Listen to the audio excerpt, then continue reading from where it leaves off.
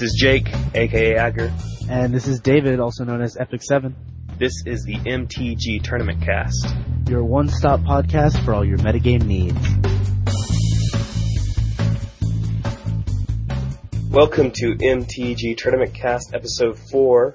We're going over the GP at Dallas and some Magic Online tournaments today. So we'll start off with the GP Dallas talk, and we'll get to the MTG tournaments in the second segment. Let's start off with our GP Top 8, David. So we're a bit late on this, mainly because we actually attended the GP. So we're not going to spend too much time talking about the top 8, but it was a 4-on-4 split of Caw-Blade versus Rug. All the lists were pretty much identical to each other with minor adjustments here or there. One of the Caw-Blade decks had 2 Amiri Angels, one had a Sun Titan, one of the Rug decks had Twisted Image. But other than that, these lists were pretty much direct copies of each other. David Shields ended up taking it down with Blue-White Caw-Blade, with Oren Beasley playing Rug in second place. So the top 8 was definitely a Caw-Blade versus Rug battle of wits, if you could call it that. I think you could call it that. I do believe Rug has a slight advantage in that matchup, but it's within variance. It's not enough to where it'd be a great matchup for Rug. And I definitely think we saw that Caw-Blade has a lot of good game against Rug in this tournament. Definitely. There was, Oren Beasley had some mulligan trouble in the finals, which I think really cost him the game, especially against a deck like Caw-Blade that can have such a dominating board presence on turn 2, 3, and 4. So the fact that he started down a card in games 1 and 3 definitely hurt his chances of pulling out a win. So that's kind of a bummer, but I do agree with you that Rug does have a slight advantage in the matchup, but it's still way too close to say it's definitely in favor of one or the other. Definitely. I've been playing both decks recently online, and I definitely feel that Rug takes mulliganing a little bit harder than Caw-Blade, with Caw-Blade's ability to refill their hand with Squadron Hawks and Stoneforge Mystics. So that is definitely something interesting there. You want to go over the Day 2 metagame? Yeah, so our Day 2 metagame, we saw of the most represented decks, 43 Blue-White Caw, 23 Rug, 14 Valakut, and 12 Blue-Black Control. All the other archetypes that showed up in Day 2 were below 10 players. As for aggro, which was not very well represented in this tournament, we had Mono Red and Boros with the highest aggro showings, putting a total of 16 players into Day 2, 9 of which were Mono Red, 7 of which were Boros, and the only aggro deck that made a high finish was Paulo Vitor Damaderosa with Boros. So not a lot of aggro going on right now. Why do you think that is? Well, it's just the prevalence of Valakut at the lower tables. As you see, Valakut does not tend to finish insanely well, but they always tend to do well enough to where they're sticking through the tournament for the most part, through most of the rounds, which means they're going to be chowing down on some aggro decks, and just in time for Caw-Blade to pick off the Valakuts in top 8. Yeah, I definitely think that something we'll discuss later on in the cast is Valakut is really the problem in Standard right now, not Jace, because Valakut is what's keeping the aggro decks in control, and since the aggro decks are in control, there's nobody to keep Jace in control. So I'm sure we'll be discussing that more later, but hopefully aggro will start to pick up again soon. Maybe New Phyrexia will bring us something that will put aggro over the top to at least make the meta game a little bit more fair than it is right now. Yeah, it's a really interesting position for aggro right now, because Caw-Blade's not even that weak against aggro. It's just that you're just horribly outmatched against Valakut. That's the problem, really. Yeah, if they resolve a Titan on turn 4, most decks, like especially decks with Vengevine, just have no real answer to that. Yeah. Okay, so we're looking at here, Blue-Black Control also did okay in that second day. I just don't think it's that great of a deck right now. I mean, it definitely has some game, but I think it's just weaker than either Caw-Blade or Rug. I think you should pick one of those two. Yeah, well, I think in capable hands, such as Guillaume Wafatapa, who piloted the deck, I believe he finished very well at the last GP with it. the fact, like, if the deck's in someone who knows how to play the deck well, I think you could probably beat an average Caw-Blade player, but the matchup is, in my opinion, so skewed in Caw-Blade's favor that it must be a real uphill struggle for the blue-black control deck when facing Caw-Blade. Yeah. I don't think it's that skewed for Caw-Blade, but I definitely think you get a solid edge against blue-black control. I just don't think blue-black control is what you want to be doing right now. Any other interesting things in the metagame from GP?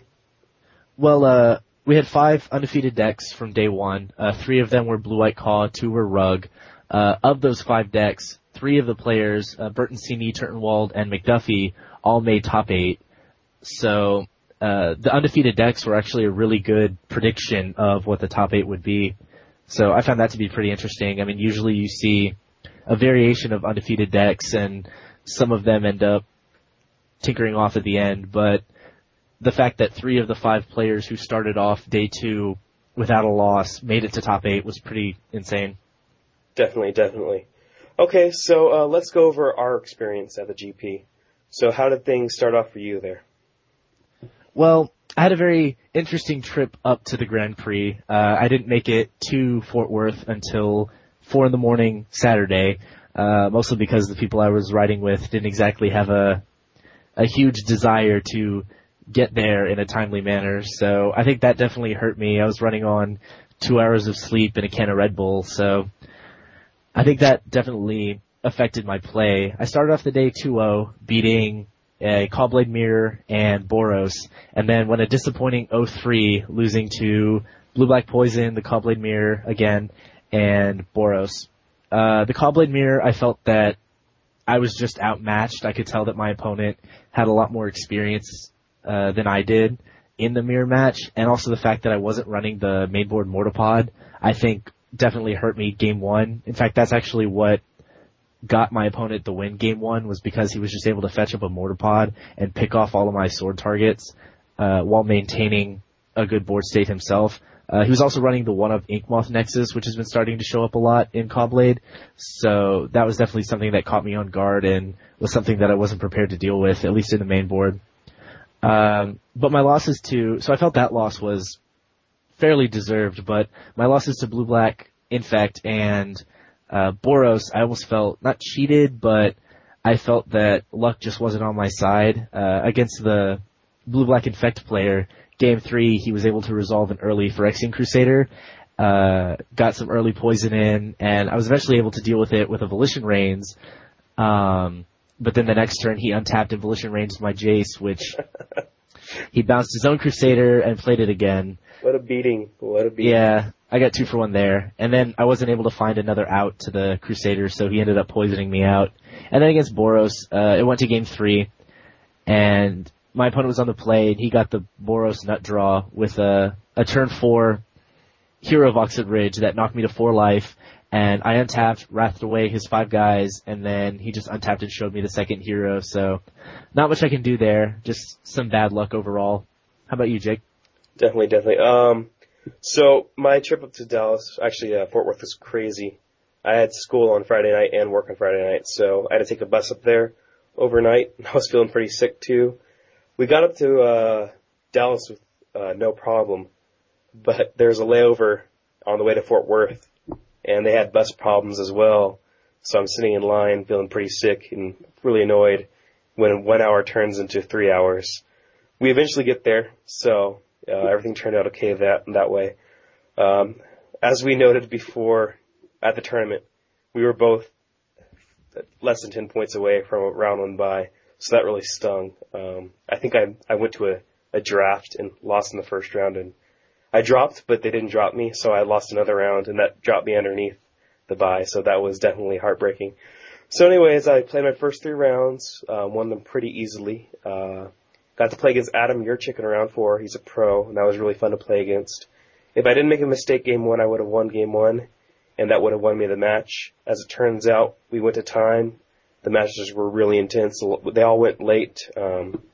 We both conceded games early to keep moving. So it was definitely a lot of fun to play him.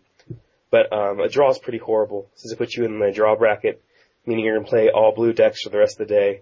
and it's essentially a loss. So the next round, I lose to Sparkblade, which I should have won, but I was making misplays left and right because he was playing a little slow, and I wanted to speed up the match so we didn't draw again, and I just misplayed to death. I went on to win the 3 more matches in a row to have a chance to day 2. In the final rounds, I lost in the mirror, made some mistakes, so I'm not happy with my first GP, missing by a round, but I definitely think I could have done better, so that is interesting. Do you have any good stories from the GP, David? Yeah, this was my second GP, and unlike my first GP, I was actually able to interact a lot more with the pros, with the artists. As I said earlier, I went up with Kyle Sanchez and our whole crew from San Antonio, and because Kyle Sanchez used to be big on the circuit, he knows a lot of the pros, so I was able to have dinner with Brad Nelson. I got to meet Shuhei Nakamura and Yuya Watanabe. I got my Squadron Hawk signed by Kibler, Chapin, Wafatapa, and Paulo Vitor. I know it's kind of a random assortment of players, but I was pretty excited about it. I got to have a nice discussion with Steve Argyle. He did a cool alter on my playmat. And I also got to talk a bit with John Avon, of whom I've heard you're a big fan, Jake. Yeah, I always over-exaggerate how much I enjoy John Avon's art, but I do really enjoy his lands, and I always make a big deal of it at the local game store. I didn't stand in line to get anything signed because I generally don't care about getting signatures that much, but I definitely did shake his hand when he was leaving the event on the first day, so that was really cool to meet him. Yeah, I was pretty excited to meet him as well. He's a really great guy. Definitely. There was a lot of fun there at the GP. Got to see a lot of pros. Got to see how GPs work personally because I've never been to one. It was definitely a lot of fun. Got to hang out with some friends. Really enjoyed it. Definitely. So do we have anything else to talk about from the GP there, David? I don't think so. I think we managed to wrap it all up pretty well. Hopefully the next big tournament hopefully the next top 8 won't be as Callblade and rug filled, but that's the way the metagame is right now. Yeah. We'll definitely talk about the next shift in evolution in our next segment, where we'll talk about the MTGO tournaments. Cool.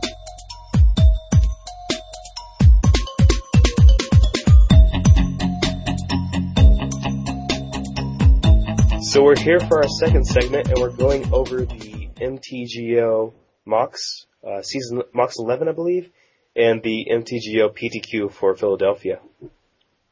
So let's go over the MOX first here, David. All right. So from the MOX, just a quick breakdown of the top 8. We have 4 blue-white Callblades. Each of the lists fairly similar to each other. Some ran Hero Bladehold, some ran Sun Titan, while others didn't run either of them. We had one Valakut that had some pretty interesting choices of cards in both the main board and the sideboard.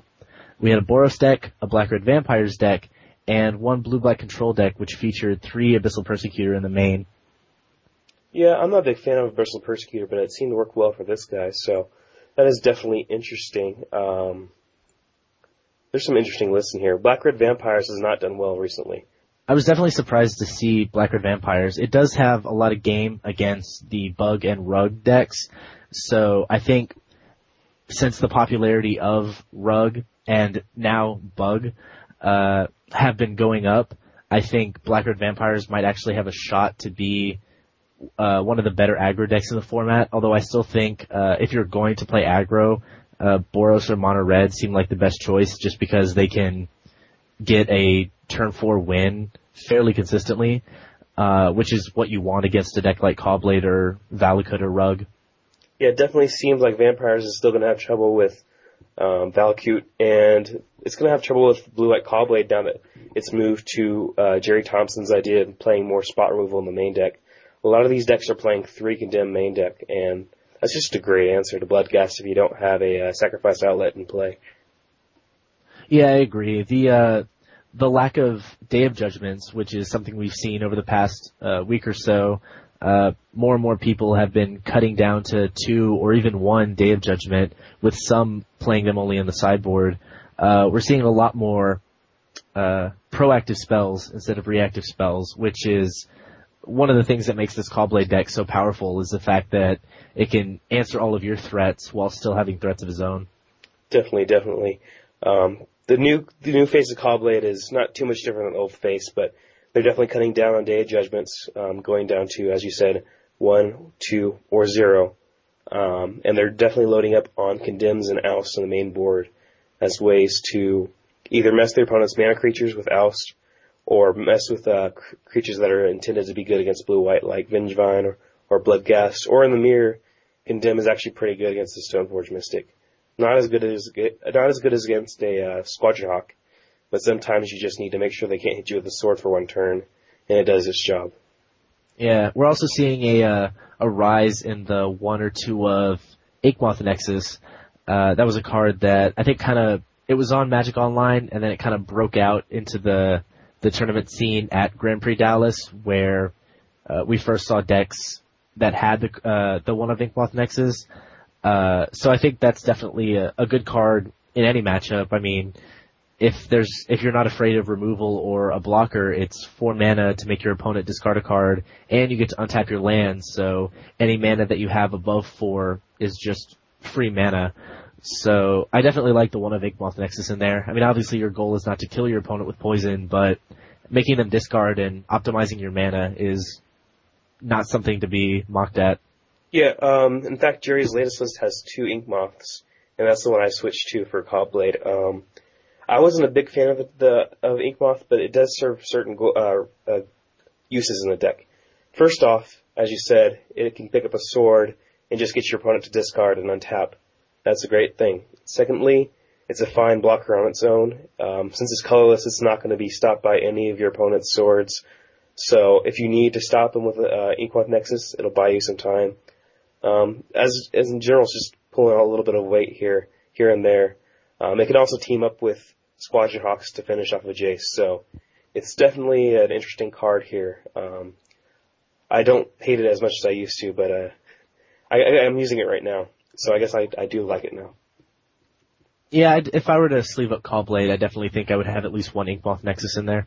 Yeah, most of them are switched to 2 and went up to 27 lands, so they're playing the second Inkmoth in the spell slot, since it is a colorless land, and the deck has 6 colorless lands if you go up to 2 Inkmoths. Yeah, I definitely like using that as a spell and a land, so you're not really hurt by the extra colorless mana. Definitely. Anything else you want to talk about in this Magic Online Championship Series? Not really. I mean, we're seeing again the dominance of Caw-Blade. We actually didn't see any Rug in the top 8, which I thought was interesting since, as we said earlier, Rug has a pretty good matchup against Caw-Blade and most of the format. I mean, obviously it's still very close against Caw-Blade, but that's not to say that the matchup is unwinnable. I'm also surprised to see Valakut finishing so high. We had, like I said earlier, we had 1 in the top 8, and there was at least 1 more in the top 16. 2 more, actually. So, I mean, Valakut is showing up more now than it has before, so that may mean something. I'm not sure if it does, but definitely. I think the things to note with Rug not showing up is it's less susceptible. It's more susceptible to hate than Caw-Blade, I believe. The deck relies heavily on its turn 2 accelerators, and if you can knock out the Cobra, it usually cripples the deck considerably. So a lot of decks can be gunning at Cobra. Also, a lot of these Caw-Blade decks are playing at least 1 Alex main board, and that's just another way to mess with Cobra. So I think Caw-Blade's matchup improved against Rug to where it might now Caw-Blade might have a good matchup, or it might be exactly even. And I think Caw-Blade has a more robust matchup against the field than Rug does now. I can agree with that. Definitely. Okay, so I think that'll wrap up our mocks discussion. We want to go over our PTQ here online? Yeah, so yesterday we had one of the first PTQs for Pro Tour Philadelphia, I believe, right? Yes, it is. And for the top 8, we had 5 Blue-White Caw decks. No surprise there. We also had 2 mono-red Goblins decks, and then we had a blue-black control deck. So, do you have any interesting comments to make here? Well, that's just interesting that both of these tournaments have about half of the deck, about half of their top 8 metagame is Caw-Blade, and the rest is filled out by decks trying to beat Caw-Blade, and it seems that Caw-Blade's just taking the cake here. Yeah, definitely. I mean, Caw-Blade won both the mocks and this PTQ, so it's definitely a force to be reckoned with. And the winner is running Hero Bladehold. It's not a card I'm sold on yet, but obviously it's doing some work right now. I think I might need to pick up some of them before they skyrocket in price. Yeah, I'm a big fan of Hero of Bladehold. It may be the Timmy or Johnny or whatever in me, but the fact that if it goes unanswered, especially now that Day of Judgment is being played less and less, if it goes unanswered, at minimum, when you get to attack, you get to make 2 more guys who can each pick up a sword. But also it's just one of those threats that can get really out of hand if you don't have an answer to it right away. Plus, Battlecry is good with your Squadron Hawks. Definitely. We talked about how good the card can be. I just don't like a card that's at more than 4 mana that just is horrible against Jace. And if you play this on turn 4 and your opponent untaps and Jaces it back to your hand, you're just in the worst position ever. So that's what I'm sticking to for now, but we'll definitely see as the metagame keeps on shifting if Hero of Bladehold can keep a hold on this metagame. Yeah. And I thought the 2 mono red decks coming in at 6th and 7th place were pretty interesting. We haven't seen mono red finish high in a while, and both of these are the Goblin-esque list with War Drivers, Goblin Guides, Chieftains, Bushwhackers, Ember Haulers. One of the lists was running. Actually, both were running. No, I'm sorry, just one was running Stagger Shock. Both were running 4 Koth of the Hammer. The 7th place list is actually closer to Patrick Sullivan's deck, which ran Plated Geopedes. But other than that, I mean, the only interesting thing in the sideboard I see is Molten Tail Masticore and Brittle Effigy in one of the lists, which I guess that's an answer to the Core Firewalker. Ah, okay, that makes sense now. Yeah. Of note, the 7th place list is not actually a Goblins deck. It's just a mono red. It does have Goblins in it, but it doesn't have a Goblin Lord, so I wouldn't call it Goblins. Yeah, that's probably a correct assessment. Yeah, but those decks, mono red has always got the potential to take over games if you don't have a good enough draw, and apparently it did well for these guys. They definitely had some interesting ideas on how to take on Core Firewalkers between Perilous Mirrors and Masticores and Brittle Effigies and Masticores. So that's definitely interesting. I still don't like it, but that's definitely something that you should look at and keep in mind when you take your deck online. AJ Soccer was also in this tournament, huh? Yeah, he, for those of you who don't know, he's SA Cakewalk on Magic Online. And funny story, for those of you who follow him on Twitter, he lost power during the PTQ, yeah. And so he made his way to a 24-hour grocery store that had a little coffee shop in it, and so he was sitting in an abandoned grocery store, top 8ing a PTQ. So I thought that was kind of an interesting tidbit. Yeah, that's pretty funny. I've played Magic Online in some weird places myself, so I've definitely taken the computer to a cafe before and played there, so that's definitely really interesting. Anything else of note from the PTQ? Big shout out to Sandy Dog MTG. He's, for those of you who play Moto, his name should be familiar. For those of you who don't, this guy is amazing. One of the best players on Moto, if not the best. Always on top of the metagame, always knows what decks to play. He ran Caw-Blade in this tournament and made it to 2nd place. Unfortunately, he didn't win, but he still placed very high, and he's actually going to be at Worlds this year, because I believe he got 2nd in a Mox event, but the person who won, there ended up being some sort of drama or problem, where he wasn't using his actual account, he was using a friend's account or something. I'm not 100% sure on the details, yeah. But Sandy Dog they ended up giving the win to Sandy Dog, so he's going to Worlds, so I'll definitely be rooting for him there. Definitely, but he's not the best player online. I've played him before. I like him. I think he's definitely cool. A good player. He's definitely a good player. He's done better than me, so I can't say anything yet. Okay, so unless there's anything else for you to add, I think that'll wrap up our MTGO segment. All right. I guess up next we're going to talk about Jace. Okay, we'll see you in our final segment.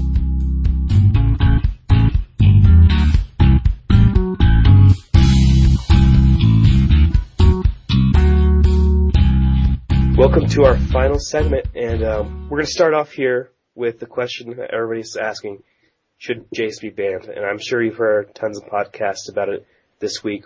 We're going to give our thoughts on it. So why don't we start with you, Jake? Okay, so as I've said before on Twitter, banning Jace sounds like a horrible idea unless you ban Valakut, because without Jace, Valakut just rules the format. Jace decks right now have a great matchup against Valakut. When you take away Jace, they lose a lot of edge against the metagame. Valakut starts doing a lot better. A lot of decks just can't beat Valakut at all, and you have a lot of problems there, in my opinion.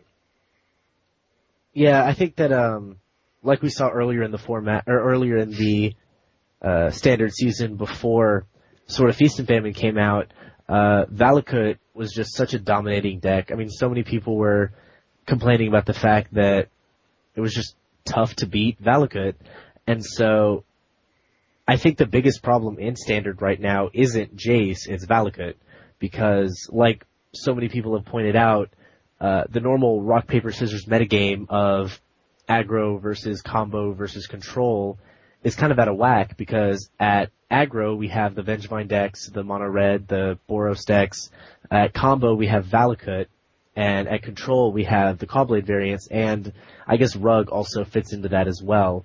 So we have the control decks that have a pretty good matchup against Valakut, and the aggro decks have a fairly decent matchup against the control decks, but the big problem is that the aggro decks just cannot compete at all with Valakut, and so there's usually a fairly high attendance of Valakut, at least at the lower level tables in a tournament, so a lot of these aggro decks just can't compete, and that's what's allowing the control decks to run rampant. Definitely. It's really interesting. It's that weird rock, paper, scissors effect as we were talking about.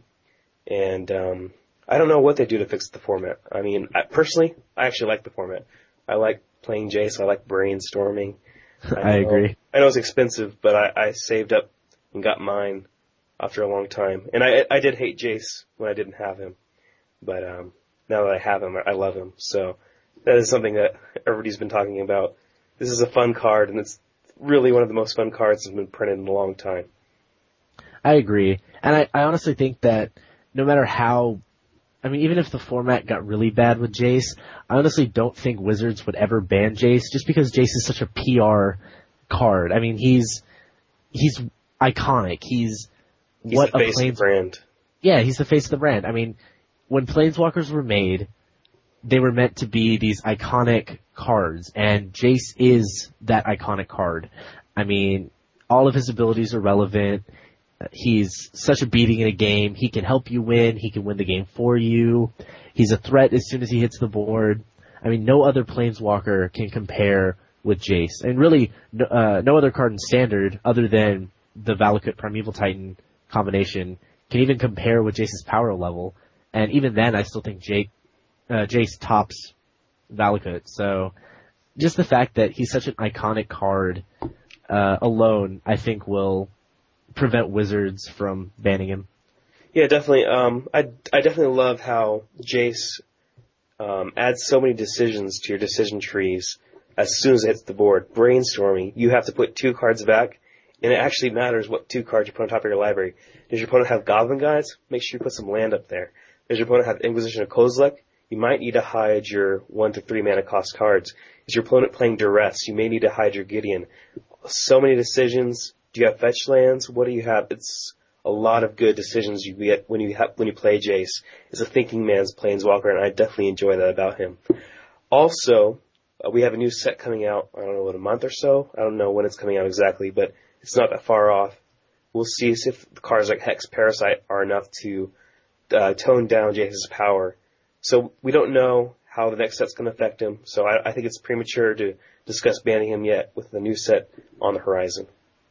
I definitely agree. And even with M12 coming out, even in 4 months or so, I think Jace, because he's not going to be in standard for much longer, I think banning him would be a mistake. I mean, I know people have compared him to Skullclamp in terms of him seeing 32 copies in the top 8 of Grand Prix Dallas, 60 copies in the top 16, which means that the only deck that wasn't playing it was Polyvitor Dominarosa with Boros. So, I mean, we are seeing these bannable level appearances by Jace. However, Skullclamp back then, and the game back then, was a lot different than it is now. Spells weren't as powerful, creatures weren't as powerful, so a card like Skullclamp could easily get out of hand. But I think now, Jace is good, but he's definitely not unbeatable. I mean, Jace can be beaten by a deck. We just, aren't seeing enough of these decks that can beat Jace. Definitely. So I think that sums up our thoughts on the Jace discussion, unless you have something else to say about it. Nope. How about we move on to what we're playing now? Okay, so as you know, I do an article series of Pure TGO, and last week I did Cawblade. I did my list that I took to the GP. So I wanted to mix things up. I'm running Rug this week. I got to play a little bit with it today in the 2-man queues. Definitely a fun deck, but I had a rough start. Maybe it was just variance, but I had a mulligan a ton. And the mulligan really hurt as compared to Cawblade, which mulligans very well. But for the most part, I really enjoy the deck. There's a lot of decks that just can't even handle Jace plus Oracle, and they have to find an answer for that immediately. And by the time they find an answer, your hand is stacked with multiple Titans and an Avengers and a Car and a Mana Leak. So definitely really fun to play the deck. I'm going to be doing an article about it this week on Friday. So if you can check that out, that'd be great. But I'm definitely liking Rug right now. Although I'm not sure if it's going to stick around in the metagame due to the metagame shifts we were talking about earlier, and people focusing on Lotus Cobra with mortar pods and the like. So, as for me, I've been kind of taking a short hiatus from Magic. I'm just now finishing up high school. I've got final projects. I have senior events, so I haven't had a lot of time to play Magic. I did run Cawblade at F&M, though. If I had time to sleeve up something else, I probably would have played Rug. But on Magic Online, since I don't have access to Jace, I've been playing a lot of the green-white Jumanji type decks. Michael Flores posted up his variation on the Jumanji archetype, so I went ahead and tested that. I've also been testing a list that a friend of mine on Twitter sent me that he did fairly well with at the GP. So I've always been a fan of the Vengevine Fauna Shaman interaction. I love Survival of the Fittest and Legacy, so I've been enjoying the Vengevine decks, I guess you could say. Speaking of Michael Flores, have you seen his newest Eldrazi White deck? I have actually. In fact, I think a variation of that list made top 16 of either the PTQ or the Mox. I can't remember which, but that deck's pretty interesting. It's kind of a spin off of the mono white control deck that has won multiple PTQs in Extended, and that's also been showing up in Standard.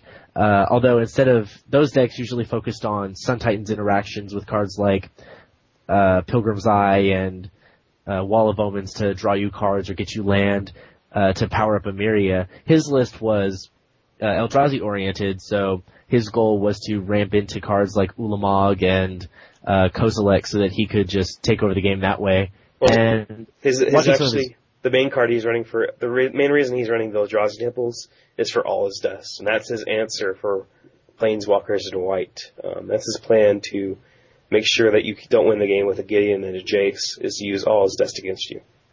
Yeah, he put some videos up of the deck on Star City, I want to say on last Friday, and watching him just completely decimate an opponent's board full of Planeswalkers and Hawks was pretty insane.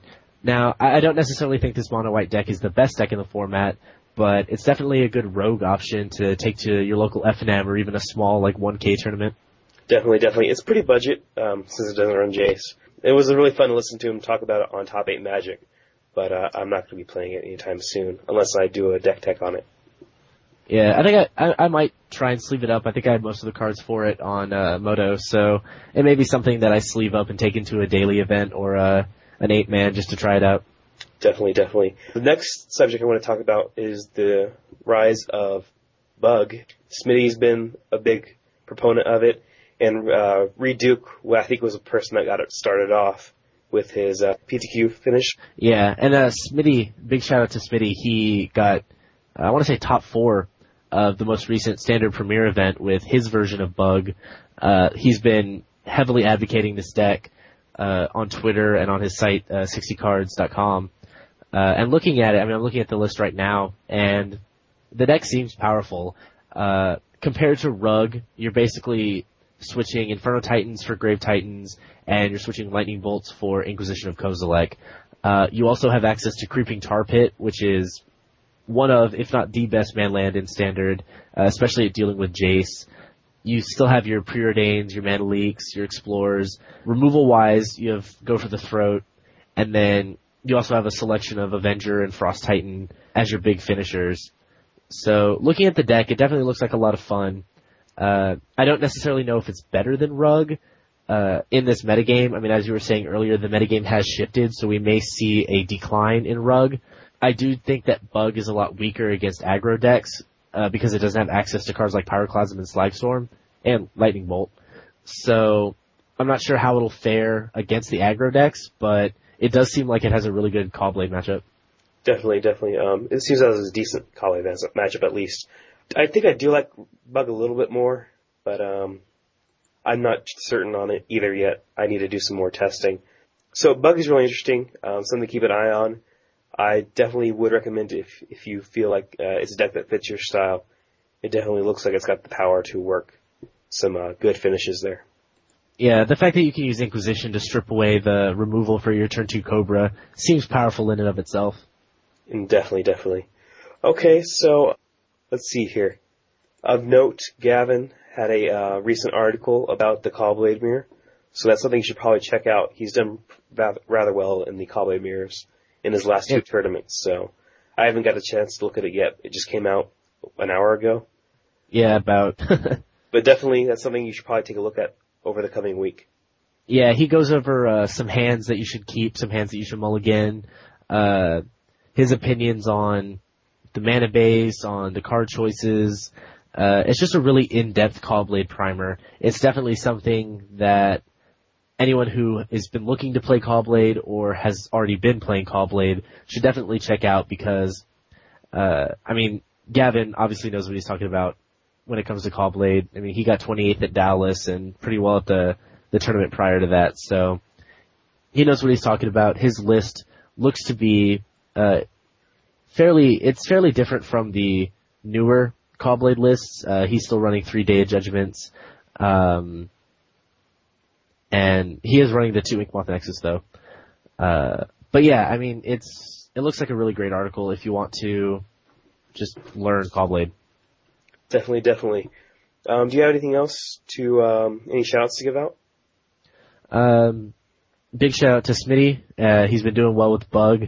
I think he may have found a deck for him to stick with. I know he's been going on and on about Tezzeret the Mindhammer, which actually, from what I've heard, put up some good results at various nationals qualifiers around the country. So maybe that deck has some potential in it, though. Yeah. I still think its Caw-Blade matchup is kind of weak. I don't like to rate on anybody's parade, but I think a lot of these Nats Qs just had a lot of bad players at them, from what I can tell. I'm certain there's a lot of areas that did have a lot of good players, but it felt like a lot of bad decks were slipping through the cracks. So I don't know. I don't even know if there was one here in the local area. So there was one up in Dallas, but our local nationals qualifier. There's one next week, and I think one a week afterwards as well. They're one of spots. Yeah, they're just one of spots. Yeah. So I mean, it definitely has some play in the metagame. I don't think it's better than any deck I don't think it's worth playing right now, Mindhammer. Yeah. Sorry to Smitty there, but I think it's past. I agree. And then one more shout out, KYT of ManaDeprived.com. Yeah. Won his Nationals. Yeah. He won his Nationals qualifier, so big congrats to him. Definitely. We've been talking to him a lot, and it's really cool to see him doing well. So that was interesting. Any other shout-outs? Shout out to my prom date. That's awesome. Prom plug. Prom plug. I don't think I have any shout-outs now. I'm pretty zapped. But it was definitely fun to play the GP, and the metagame's shifting around left and right. And it seems, even though it seems to be Jace focused at the moment, I'm still pretty happy with it. I agree. I'm definitely happy with this format. I like it a lot better than when Jund was dominating or when Fairies was dominating. Definitely. Okay, so you can contact us at mtgtournamentcast@gmail.com. That's mtgtournamentcast@gmail.com. Have a good week. See you guys.